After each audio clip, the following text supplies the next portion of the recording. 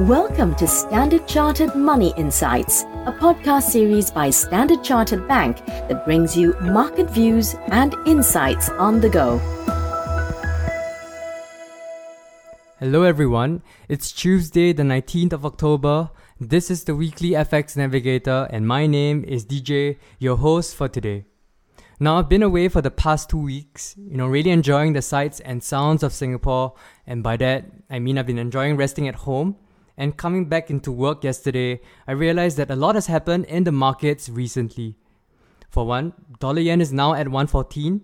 Oil prices are above $80 per barrel. There's also more headlines around stagflation, which usually entails softer growth, rising inflation, and hawkish central banks. There are lots of topics to tackle over the next few weeks, but for today, I'll focus on the dollar and dollar yen. We know it has been a frustrating year for dollar bears. Fundamental bearish dollar drivers like relative yield differentials have been in place for a while now, but factors such as wobbly risk sentiment and US growth outperformance have somewhat hampered that view.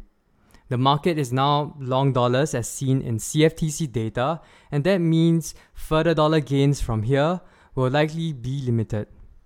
While the Fed looks set to tighten monetary policy, tapering has been well flagged and will unlikely catch the market by surprise.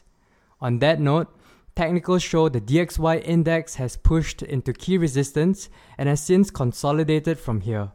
We've also seen the methodical downtrend in euro-dollar breaking on hourly charts. Ultimately, we believe the risk-reward of chasing the dollar higher from here is poor.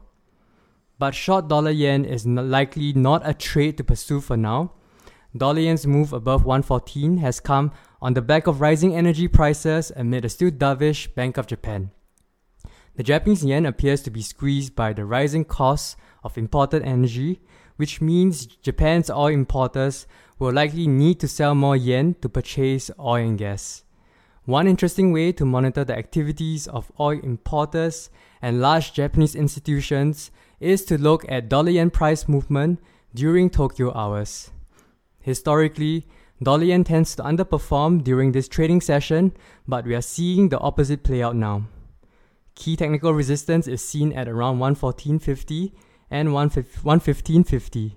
So yes, the pair is overbought and US yields will likely hit a near-term top, but we believe the pair will unlikely retrace significantly lower in the near term. And that is all the time we have for today. If you're a valued client of Standard Chartered, grab hold of your relationship manager to find out more about our publications. If you've enjoyed what you've heard, remember to like, share, and subscribe. We'll see you on the next episode. Bye-bye. Thank you for listening to Standard Chartered Money Insights, a podcast series by Standard Chartered Bank. For more details on the latest market insights, subscribe to Standard Chartered Money Insights.